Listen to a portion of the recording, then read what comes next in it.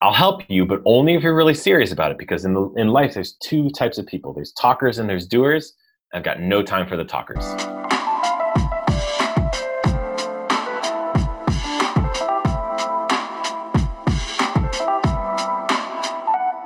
Hi everyone, welcome back to the university. Thank you so much for tuning in once again, as this means that you are someone who is never not learning. You're someone with a growth mindset, someone actively shifting from being a talker to becoming a doer. We started the university to give lifelong learners like yourself a place where you can listen to other people's experiences, learn more about their ideas, and in the process, hopefully pick up a couple of very specific takeaways that you can use and implement in your own personal development journey. Today's guest lecturer is a value-based leadership coach and the founder of the BSK project. The purpose of the BSK project is to raise children with the use of three simple values: being brave, being smart, and being kind. Our guest is Patrick John Brady, aka PJ Brady. He's an awesome guy, and I've had the pleasure of being coached by him myself.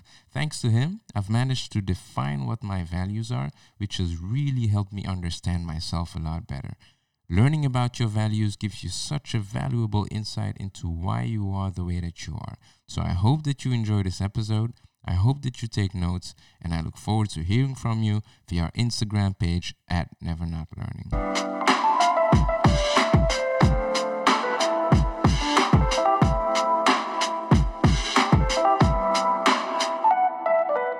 The question we always like to start with is to try to find out who the person is behind the professional occupation. So how would you, to the best of your ability, describe who you are without mentioning what you do as a profession? Well, I mean, as we're taping this, we're going through the Corona crisis right now. And I would say right now, what I am is probably legally insane with being in my house with my three daughters, I can imagine. being 10, 7, and 3 years old. But I guess the human behind all of this is, if you can't tell from my accent, I am American, but moved to Belgium I've moved twice to Belgium. The first time in 2001, just before September 11th, to do my degree here, and met my wife. So American by birth, Belgian by marriage, and global by choice, because essentially my background has been traveling the world and learning new things. And I actually was living in the US until I was 21 years old. And at that time, I had bounced around to a couple different colleges, did a couple different majors. I started in sport management, failed, decided to go to study to become a firefighter, didn't enjoy it. And then I was living with my father at the time, and he's like, yo, son, make a choice, pick a path. You're kind of all over the place. He knew that I loved to travel. And so my choices actually came down to either joining the Navy or because I love musicals so much, there's a group called Up With People. And Up With People is a nonprofit that takes college-age students, sends them around the world, and you live in host families, you do community service, and you perform musicals. What I found through my travels with Up With People, doing community service, and even what I do in my job now, is that what I sincerely love to do is to help other people. And if I'm not doing that, I don't feel like I'm fulfilling my purpose in life. And my mom, she's been my biggest influencer when it comes to that, when it comes to a lot of things, but specifically helping people. When I was young, she was part of a group called Choir of Hands, or Chorus of Hands. And what they would do is they would go around and do shows, do musical performances for deaf people. They'd go into schools, they'd go do mall shows at community centers. And when my parents got divorced when I was 7 years old, she was doing this, and I would go with her to the rehearsals, and I would see her friends and how they would interact. And then I'd get to be part of the audience when she was performing, and just seeing her out there doing some incredible influence on my life. And then from there, I mean, she was a Girl Scout leader. She worked for various nonprofits, did that right up until she retired last year. So from that, my value of helping people is just started at a really young age and continues to move forward. Yeah, it's interesting that you mention helping people, because if you know what you do today, it makes a lot of sense. One of the things I'm passionate about myself is going from your true passion to your profession. That's something that I'm super interested in. It's also one of the reasons we started this project. So how did you, from knowing that you really wanted to help people to picking a career path, how did that happen? Painfully. Aristida painfully. As And with here's all the of thing us. is, I isn't it? Isn't that always the way? Like, I mean, I was no different than a lot of people. I had done several jobs that I just didn't like. And actually, when I was before my father and I sat down and had that conversation about what I wanted to do with my life, he had me come and work at his factory, and he was working for Western Digital at the time, which is a computer hardware company. And I went into the factory for a summer and I worked one of the factory jobs. And essentially, I was on an assembly line and I was working with microchips. And I was getting the static off of them and dusting them and putting them into boxes. And I hated every single second of it. The people didn't talk to each other, there was no connection. It was a brainless job. And at the end of the summer, he said, "Do you know why I gave you that job? You know why I picked it for you?" And I said, "No." He's like, "If you don't choose a path, if you don't go for something bigger, that's what you're going to be doing. You need to go, you need to figure out what your path is. You need to find the things that you love to do and pursue that." And that was a very important lesson for me. So from that's when I decided to travel and up with people. And when I was in Up with People, there's a couple different moments in my life where I can really point to that one minute where my life changed and I picked a direction. And it was in 1998. I was traveling around Germany, and it was a cultural group. And so every country we would go to, they would bring in speakers or a panel discussion or something to talk about that country to this group of people.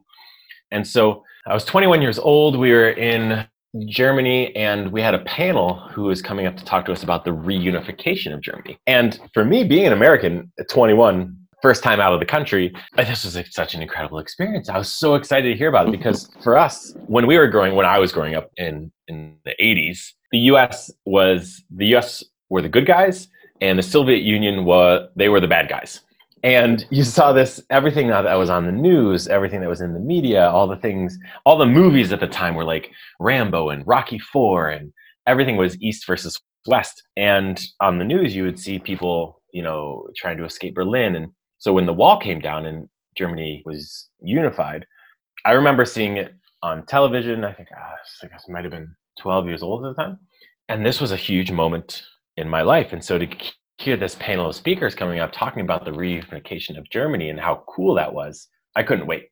And so what happened was there was 3 people from East Germany, 3 people from West Germany, and almost immediately they started going at each other. And the Easterners was like, "Oh, well, we didn't want reunification." And the West was like, "Of course, everyone was trying to flee." And they said, "No, we were fine. Your media just lied to you." And they said, "Oh, well, you're just wasting our tax dollars. You guys are lazy." And they said, "No, you're trying to force capitalism upon us."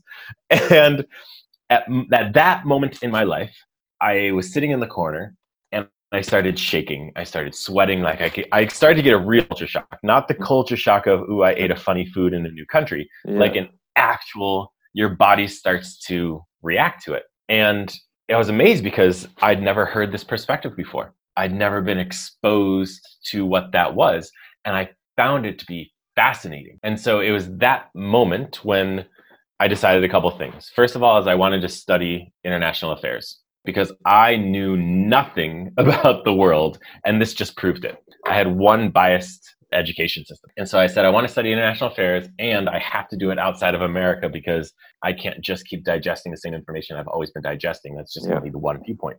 So I had a friend who, her brother studied international affairs in Belgium, did it at an English-speaking university, and that's what I did. And so when I made that choice, right, I started doing things I didn't have passions for, and then I started putting myself into the environments, not necessarily choosing a career path, just putting myself into the environments that I loved and started observing. So from that, when I went to do the musicals, I loved it. I learned more about myself. Had those conversations about learning, I learned more about myself. And so when that pointed me towards Belgium and I did my university degree here, I don't work in international affairs and politics. All I did was found something that I was passionate about and started to go down that path, which then led me to the environment that I was in, and led me to another company called the Entrepreneurs Organization, where I started a nonprofit that helps entrepreneurs learn and grow. And from there, they did a lot of leadership. I found that I was good at that. They did a lot of facilitation. I found I was good at that, and I loved it. And so I'm not joking. Yes, it is a painful route for everybody. And sometimes it's not like you find your passion and just say, this is going to be my career. Just start down that one road and then you'll start to figure it out. Yeah, I think that's a really important message, because lots of young people, they struggle with the fact that they might not have a clear idea about where they want to go with their life or where they want to take their career. And I think what you said about focusing on what your passion is and just building on that, I think that's a really powerful message. Yeah, and everyone, they feel like it's so definitive. I've talked to a lot of younger people who are trying to figure out their careers and they say, oh, well, I don't want to do this job because I'm not passionate about it. Okay, I get it. Find something within that job that you're passionate about. I mean, for instance, right now, Aristide, we've worked together. I know that you work for Strand, right? And you've done recruitment. Mm-hmm. If your passion is recruitment, then congratulations, that's fantastic. And if it's not, and what you really want to do is to feed this lifelong learning process for people. Mm-hmm. So right now, you've gotten an opportunity to do this podcast. You've talked about it with other Strandies. You're working on it with them. Like that's cool. You start to figure out little bits and bobs of that, and then it'll eventually take you toward that passion. People think it's such a one-way, black and white choice when it's not. You developed that passion of yours, which was to help people, and the way ultimately you ended up expressing that is through value-based leadership. Now, for those people listening who might know the definition of a value but not really understand what value-based leadership is, how would you define that? So the easiest analogy that I use is from Alice in Wonderland. And so I'm going to assume everyone who's listening has either watched or read or seen some version of Alice in Wonderland, knows the story, but it's because it's so simple and it works. So Alice, she gets lost down this rabbit hole and she goes into this crazy world. And at some part of the story, she's lost in a forest. She's going down this path in a forest and she gets to a fork in the road and she doesn't know which direction to choose. And so just then the Cheshire cat appears, that cat with the big smile. And she said, oh, I'm so happy you're here. Can you please tell me which path I should choose? And the cat says, sure, of course. Just tell me where you want to go. And Alice says, but I don't know where I want to go. And then the cat says, well, then your choice doesn't matter. Either path will get you there. And for me, that's what values are. Values are you get to a path in the road. And if you know your values, then you're going to be able to make those decisions for the right reasons. Now, it's not just as simple just to know your values. Your values shape your behavior, but you also have to be able to define what that value is. So let's say, Aristide, your value is respect, and maybe I have respect as the same value, but what respect means to you can be totally different than what it means to me. And that was something that I learned from when I was working with the Entrepreneurs Organization. I went around the world and I actually the company had rebranded, and I had to help all of these different chapters, all these different smaller organizations to implement the values into their groups. But the problem was that they had 5 values and trust was one of them. And what trust means to a German versus what trust means to Japanese versus what it means to a South African versus what it means to someone in Southern California meant completely different things. And so what I learned is you have to be able to define those values, because once you get to that fork in the road, if you don't have a definition, if you don't understand what that value means, then it doesn't help you in your decision making at all. So if you're able to know those values, define those values, that's the analogy that I use. You can actually choose which directions in your life you should go. Why do you think it's important for people, and it could be, I suppose, in a business context, but it could be in a private context as well. Why do you think it's important for people to know their values? Well, because values it's not just for your decision-making process, it's also to understand the world that you're living in and how things are explained to you. So if you look at it, the way that people succeed, you find your moments when you've been the most successful, I promise you it's because your values have taken you there. You can also look at the times when you've been the most uncomfortable, and I promise you every time that you've been severely hurt, you've been angry, you've have a big emotional response to something, it's because either your values were broken with a negative emotion, or they were fed. They were built up because of a positive emotion. So if my number one value is take care of others. That's what I know about myself. And so I know my times in life when I've succeeded is because I've helped somebody else do something great. And because I understand my value, I understand what I can continue to do to make myself feel good. I also know the times when I've been miserable is because either I didn't take care of someone else or I didn't take care of myself. So I know that if I've hurt someone and I haven't taken care of them, that's going to be one of my sore points. But what that helps to tell me also is that some of the hardest times that you have in your life is when your values actually work against each other. So people have hundreds of values within them. When I do coaching, I typically help people narrow it down to their top 3 values, because when you're at that fork in the road, if you have more than 3 values, first of all, it's hard to remember. And second of all, you have to ask yourself these filter questions to make a choice. And if you have 100 filter questions, you're going to suffer from analysis paralysis, right? You're never going to actually make a choice. So if you identify those top 3, are able to define them, then you're going to make your choice better. But if someone has, so if you've got your top 3 values and you understand those, you understand where you succeed and you understand where you fail, well, then you just get to make better decisions. You understand, all right, well, these 2 values are working against each other. That's why I feel miserable. Like my second value is to live with intention. I want to know my path and I want to try to work intentionally towards it. So if my path, if that intention and that taking care of someone, if those 2 things pull against each other, I know that I'm not going to be successful. I might have to make the choice. I mean, we're going to have times in life where we don't get everything that we want, but I can explain why I feel terrible. And if you can explain it, then you can start to look at ways around it. You can start to look at how you solve it. If you don't know what your values are and you keep failing over and over again at the same thing, it's because you haven't been able to properly identify the problem to take any sort of actions to fix it. You mentioned the values that could contradict each other, which I thought was really interesting and something that we don't necessarily think about. But then I suppose then you have a sort of ranking system as to which value dominates the others. Yeah, so when I help people, the first thing we do is identify the values, then we define them. And then we prioritize them. So prioritizing your values is important because once you get that fork in the road and you need to make a decision, then you have to have almost like an operating system, your order of operation to make the right choice. So for me, my number 1 is to take care of others. So the first question that I need to ask myself in any decision is, who does this affect and how does it affect them? I know that because I prioritize my value. My second value being intentional, the question is, where do you want to go? How do you need to get there? These aren't rocket science questions, right? They're pretty simple, but if you don't ask yourself these questions, that's when I have gotten in trouble. So now if I switch those values around, and if my number 1 value was intention, and the first thing that I ask myself is, where do you want to go? How do you want to get there? Then I could very easily hurt other people because I'm not thinking of the people first, I'm thinking of the intention first. So for me, and that might be somebody else's order. That's perfectly fine. There's no judgment. I just know for myself that I need to ask myself, who does this affect before I figure out the path of where I'm going to go. We often see companies having values, right? That they, like you mentioned earlier, they broadcast on their websites.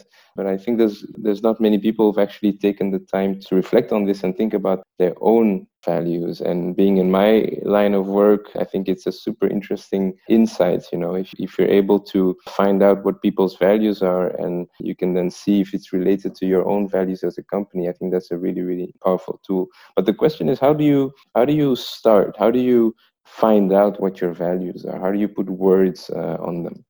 Well, it takes a lot of thought and it takes a lot of reflection. And so what I'll go in and do is I come in and I ask people a bunch of questions.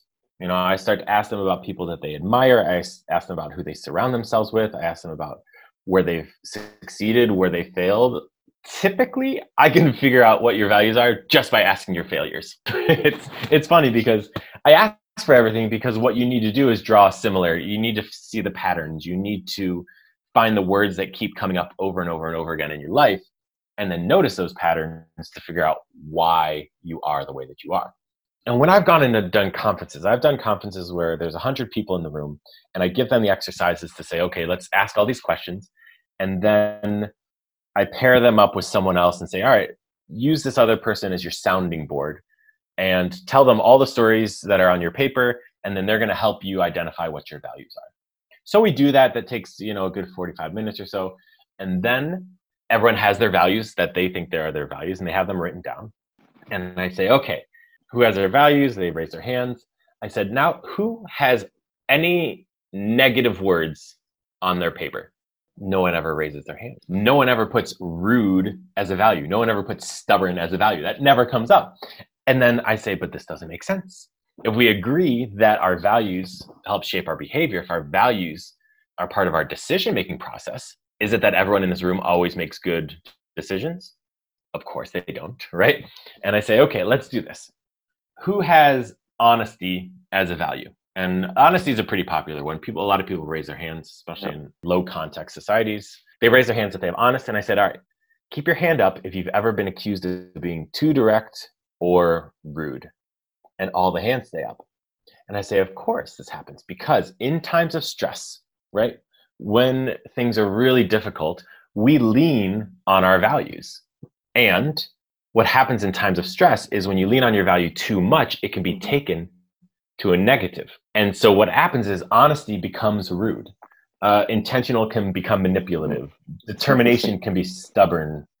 Loyalty can be, favoritism or having blinders on. So there's negative values that are in this. So when I tell people, all right, well, tell me about your failures, usually when they tell me about their failures, I can say this is an extreme reaction when you're under stress. And the positive side of this is what your value is. If we're sitting down and having this conversation, I promise you I'd bring up my mom often.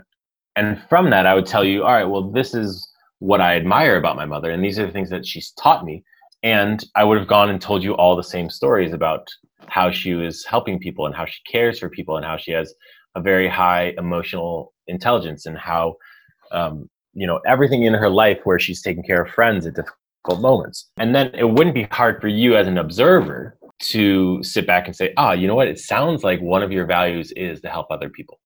Because a lot of my stories, that's not just my mom. It would also come from Up With People. It would just also come from the Entrepreneurs Organization.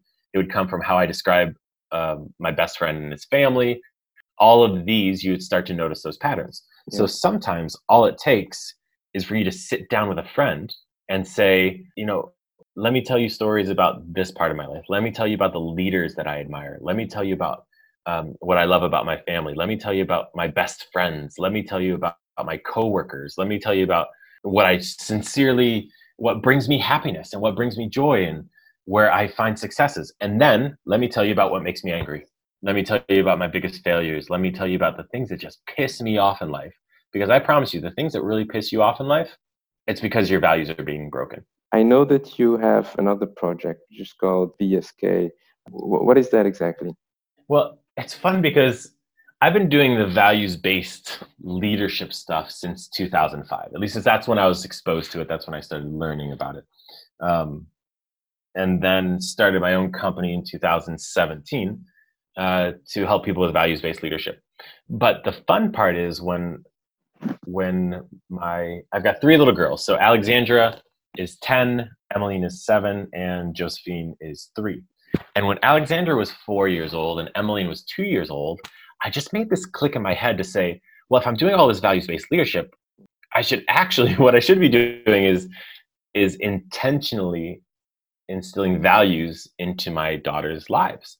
And so at the time, this is a lot of when the Me Too movement had started, and there's just so much bullshit in the world about how women were being treated. I started thinking, well, when my daughters get older, what type of people do I want them to be? And the biggest thing that kept coming up to me was I want them to be confident. I want them to be able to have the confidence in their lives, because a lot of women that I've been surrounded by don't. And something that broke my heart, still breaks my heart, is anytime a woman says that she doesn't feel beautiful. And that just kept coming back to me. Anytime a woman doesn't feel beautiful, I said, how heartbreaking. And so I said, all right, I've got a pretty unique opportunity here, because in my world here in Belgium, I'm the only person who speaks English to my kids. And so I'm teaching them the English language, which is terrifying for them, actually, that they're learning this from me. But I said, I get to define words however I want to define them. And so what I started with Alexandra when she was 4 and Emily when she was 2, was that the word beautiful meant to be 3 things. It was to be brave, to be smart, and to be kind. It had nothing to do with physical. Pretty is temporary. Pretty fades. That's not what beautiful is. Beautiful is how you are on the inside. And so with them, I said, all right, brave, smart, and kind. And I just chose that because of all the bullshit that was going on in the world at the time. And I said, if they feel brave, if they have the courage to get past things, right? If they're critically thinking, if they make smart choices, and if they're just nice to other people, that's going to make them feel beautiful. And so from there, that's when I started doing the same thing with values in their lives as I did in my professional life. And I said, all right, the first thing we do is define them. First thing we do is define them. So at that time, brave meant it's okay to be afraid. Look, it's simplified for kids. It's okay to be afraid. Smart was that you have to think about something and make good choices. You know, for a 4-year-old, that's good. That's good enough. And then kind was be nice to people. And so we defined it with them. And then the second thing that you do with values is you have to display them. So we had that IKEA chalk paint. We put it all over the house. We put brave, smart, and kind. I had t-shirts made.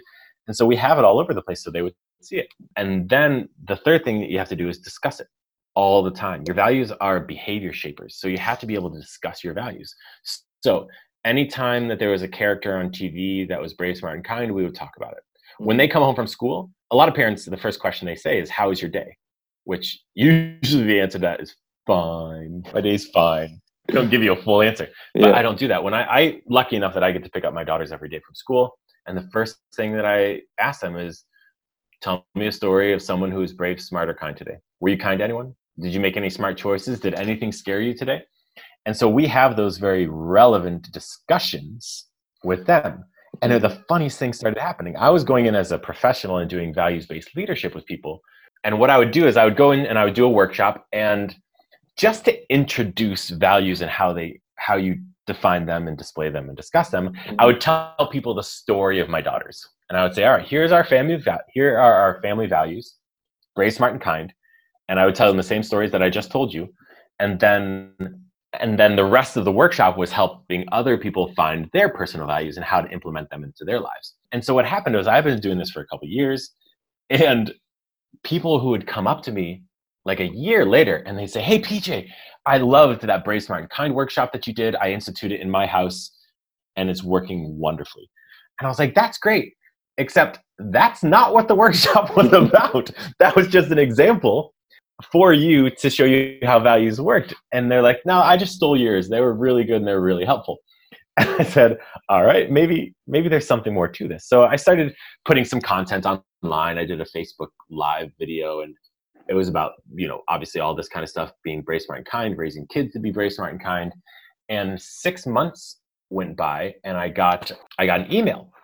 And it was from an old friend from high school. She's a teacher in an elementary school in the US. And she said, hey, PJ, I instituted Brave, Smart, and Kind in my classroom, and it is working wonders. The kids love it. The parents love it. They're changing their behaviors. And I said, wow, what a coincidence. I do Brave, Smart, and Kind with my girls. And she's like, yeah, I know. I saw your video. I love the content. We instituted it into the classroom. That's why we're doing it. And what happened was other teachers in her school started seeing her do it and the success that she had. They started copying it. The principal in the school loved it, and they made it their theme of their school is to be brave, smart, and kind. And now it's starting to spread out into other schools in the US. And I do videos for them. I write some content. I've gone to the schools in the US and spoke to the children. I send messages to the parents. And all of this is just kind of lining up with everything I've done in my professional life, being able to help others, the values-based leadership, and it's creating significant change in the lives of children in other countries. For me, what an incredible purpose, what an incredible project to have to put my efforts behind. So that's a BSKH project. It's still, growing. I'm writing a book about how to raise brave, smart, and kind kids, and using my real life stories, using stories from the schools that I've heard, doing research on it, and it's pretty cool. It's awesome. I remember the first time that I found out about it. I thought it was amazing. The fact that it was super simple, brave, smart, and kind, and the fact that it came from a place of truth, because you started doing it with your children before it became a movement, which I thought was really amazing. How have your daughters implemented it? Do they use the language? Do they use the words? Yeah, and on different levels. And so here's the cool and difficult thing with this is all values-based learning, not just Brave, Smart, and Kind, but they're at different ages. And so you have to have different definitions for them. Because what I've learned is that from doing all the leadership training that I've been doing is that Brave, Smart, and Kind essentially addresses three different questions. It's how do you treat people? How do you critically think? And how do you overcome?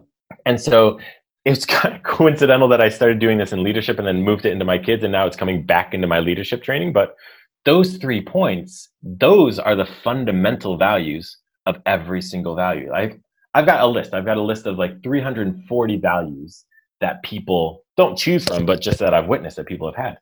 And what I can do is I can go back and figure out that every single one of those values, every word that people use is either brave, smart, or kind. Some of them are a combination of things, but all it comes down to is how you treat people, how you critically think, how you overcome. And so when it works back into my girls' lives, they're going to have those different values. Brave, smart, and kind is just fundamentals that they'll then grow out of. So for mine, intention is the smart value. I think with intention. That's how I do my critical thought, right? For kindness, it's being able to take care of others. And everybody has that. If you're resilience is a form of bravery, right? So connection is a form of smartness. There's a lot of different ways you can paint it. So to go back to the question with my girls, the definitions are moving targets. So for the 3-year-old, we're still using the basic definitions. For the 10-year-old, we've had to change them. And they do use the words, and she's getting to be older. So she starts to get annoyed with the word brave, smart, and kind. She's like, oh, Dad, why do I have to tell you this again? But what now all I have to do is, all right, now let's talk about courage. What her and I have started talking about more, we've started talking less about kindness, and we've started talking more about empathy.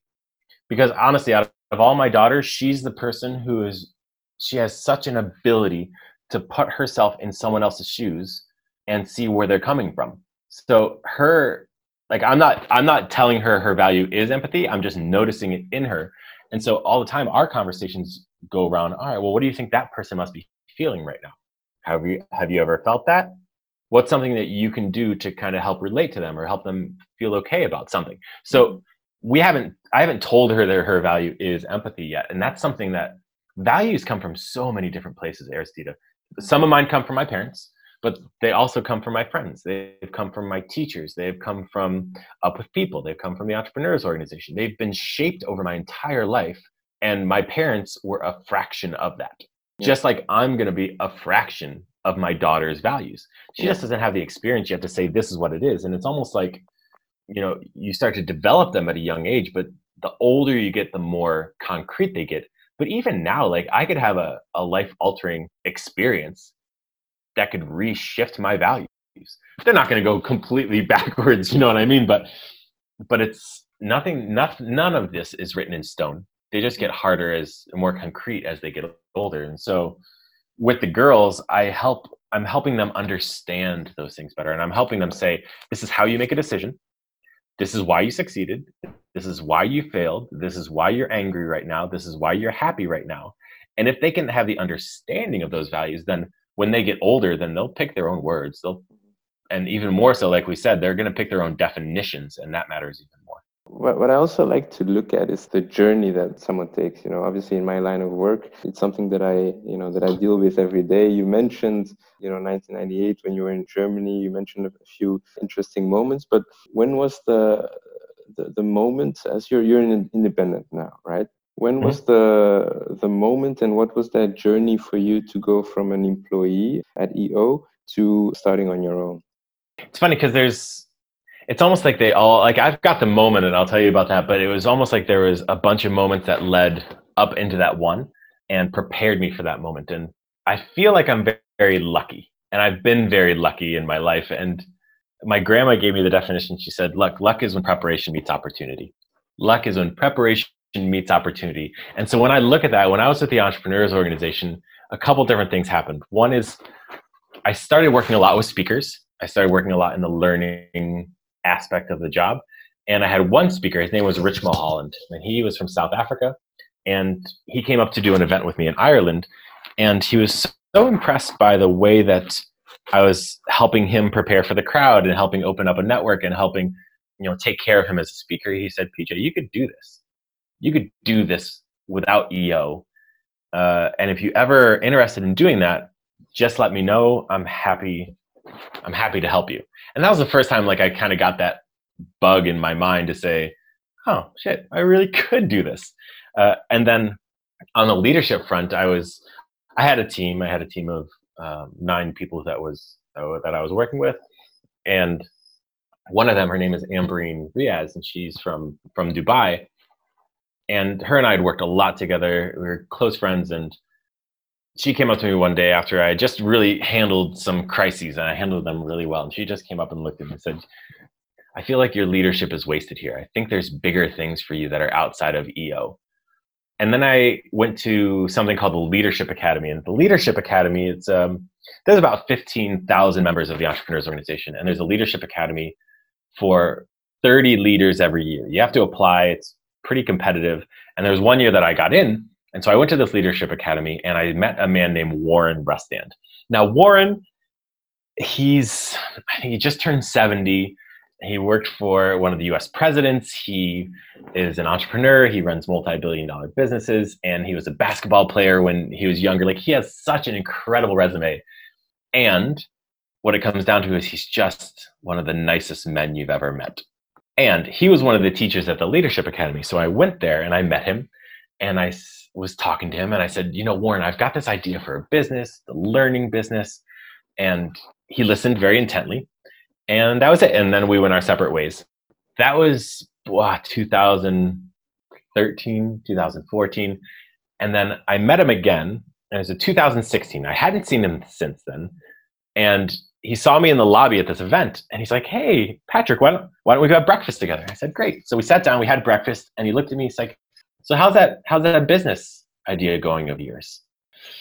I had to swallow my pride a little bit and say, I've got a little girl now. There's so many other things going on in my life. I haven't been able to work on it. And I gave him all the excuses of why I hadn't done it. And then he had a keynote address that morning. And so he went up and he was giving his keynote address and he was telling a completely separate story. He was telling a story about how there was somebody who came up, wanted him to do some personal coaching with him. And this guy wanted to be the fencing champion of America.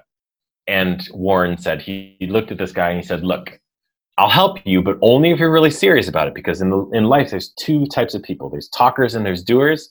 I've got no time for the talkers. And I felt like this burning sensation in my soul. I don't think he was pointing me out. I don't think he was looking directly at me, but he should have been. And I just went back to that morning of that conversation and I realized I was a talker. I kept talking about all these things that I wanted to do, but I wasn't doing anything about them. I had a lot of excuses. And so I went home from that event. I gave my notice to EO and I started 42 Walls. When you told me that, I thought that was an amazing story, especially as, when you think about your career and, when we go back to our passions and wanting to do something with them. I think lots of people are scared to take the step, and hearing something like that, it can really shake you up. Peter, the question that we like to end every interview with is, if you had the guarantee that you could give listeners one tip today and everyone would implement it tomorrow, what would that tip be? Man, whenever I look at learning, I always talk to people about take-home value. Whenever I'm coaching someone in leadership or in public speaking, I say, what's the take-home value that you're giving? What can somebody do tomorrow and implement in their lives that's going to make their life better? And for me, it's define your values, display your values, discuss your values. Yeah, I can't say those things enough, and I'll repeat them till I'm blue in the face with everyone that I coach. Define, display, discuss. Define, display, discuss. If you're not doing those things, then it's very hard to live intentionally. It's very hard to live by your values. But if you're able to sit down, try to come up with your values, and they don't have to be perfect right away. That's perfectly fine. If you get closer, if you start going in the right direction, I promise you it's going to bring you clarity. Sit down, find what your values are, define them, display them, discuss them. That's amazing advice, and I can tell because, like I said, I've done the exercise with you, and it really helps. So I hope that a lot of people listening will start their journey towards finding their values, towards finding the words, the definitions, the negative sides of the values, and use that as compass to live their best life. PJ, thank you so much for being on the show. Hope you enjoyed it, and I'll definitely see you very soon. I very much enjoyed it.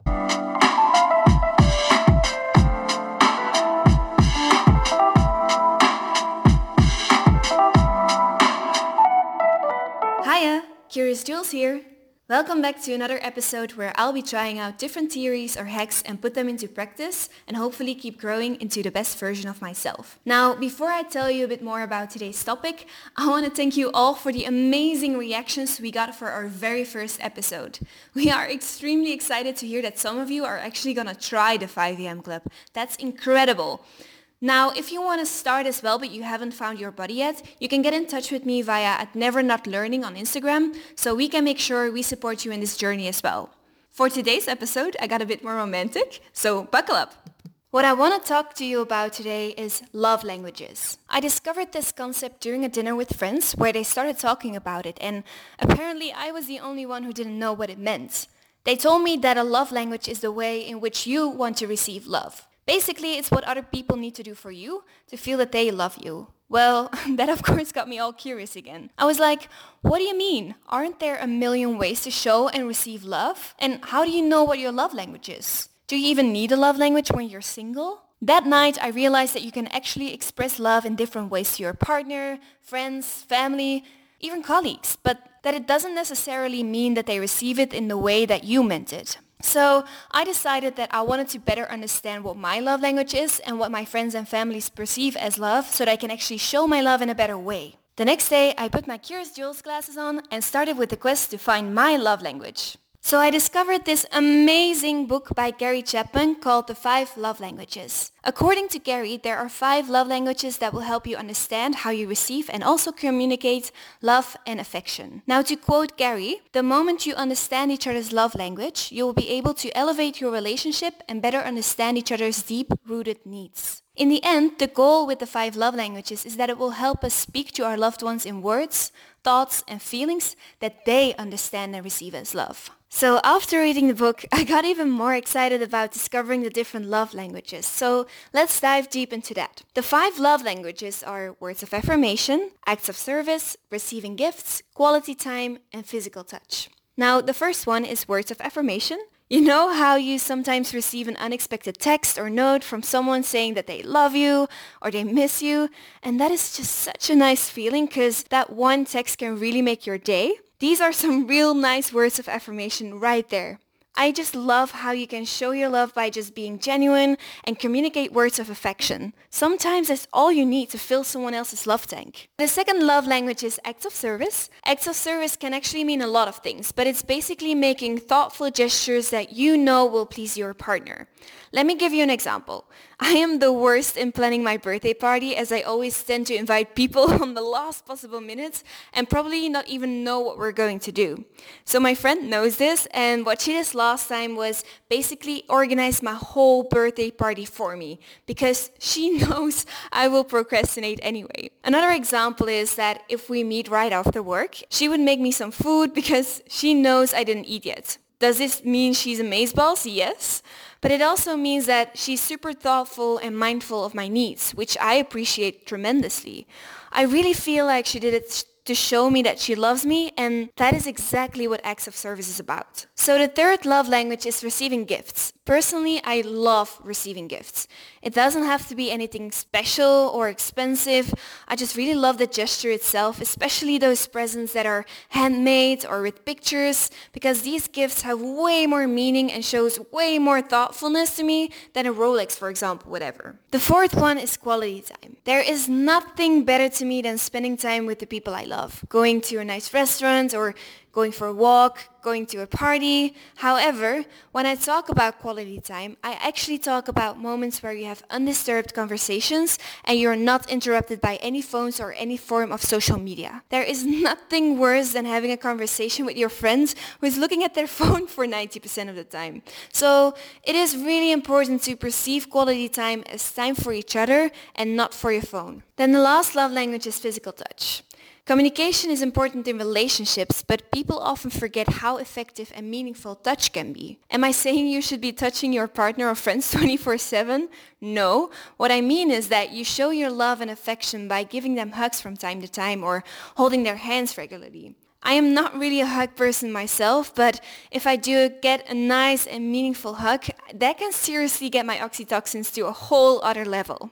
Fun fact, did you know that a full body hug stimulates your nervous system while decreasing feelings of loneliness, combating fear, increasing self-esteem, diffusing tension, and showing appreciation? So hug away, my friends. Alright, so now that we know the 5 love languages, let's go back to my quiz on finding my number 1 love language. Because looking at all 5, I don't really feel like one really pops out for me, so I still have to find a way or another to find my love language. In the end, it is true that most of us probably enjoy all 5 of those love languages in one way or another, but there's always one that really makes a difference for you. That is why it is super important to define for yourself what your love language is, and that is also why when you're in a relationship, it's equally important to know the one of your partner. Now, to find my love language, my friend advised me to take the quiz on Gary Chapman's website, where you will be asked a certain amount of questions. The quiz starts with asking you questions in the form of dilemmas. So, for example, a question could be, is it more meaningful to me when A, someone I love says something encouraging to me, or B, someone I love helps me out, especially if I know that they're already busy. It is a bit of a cheesy quiz, but it helps you out to know what you need most. So after a full 10-minute session of dilemmas, I finally got my end results. Drum roll, please. I, Curious Jules, found out that my number 1 love language is act of service. I have to say that I'm not really surprised, to be honest, because I do really appreciate it when people use their valuable time to do something for me. Doing this test made me feel a bit weird in the beginning since I don't have a partner myself, but it shouldn't be the only reason to find out your love language in the end, because it's equally important to find it in friendships, between family, or even colleagues. Also for me, this was huge because I realized which love language is important to me and how it could possibly help me grow into a relationship where my future partner and I understand how we both want to be loved. So looking back on this quest, I think finding out your love language could really help you as an individual, focusing on what's most important to you, but it could also really help elevate your relationship to enable a better understanding between you and your loved ones. I guess if you ever feel like you give your partner so much and it still feels like it's not enough, it just might be that you speak a different love language.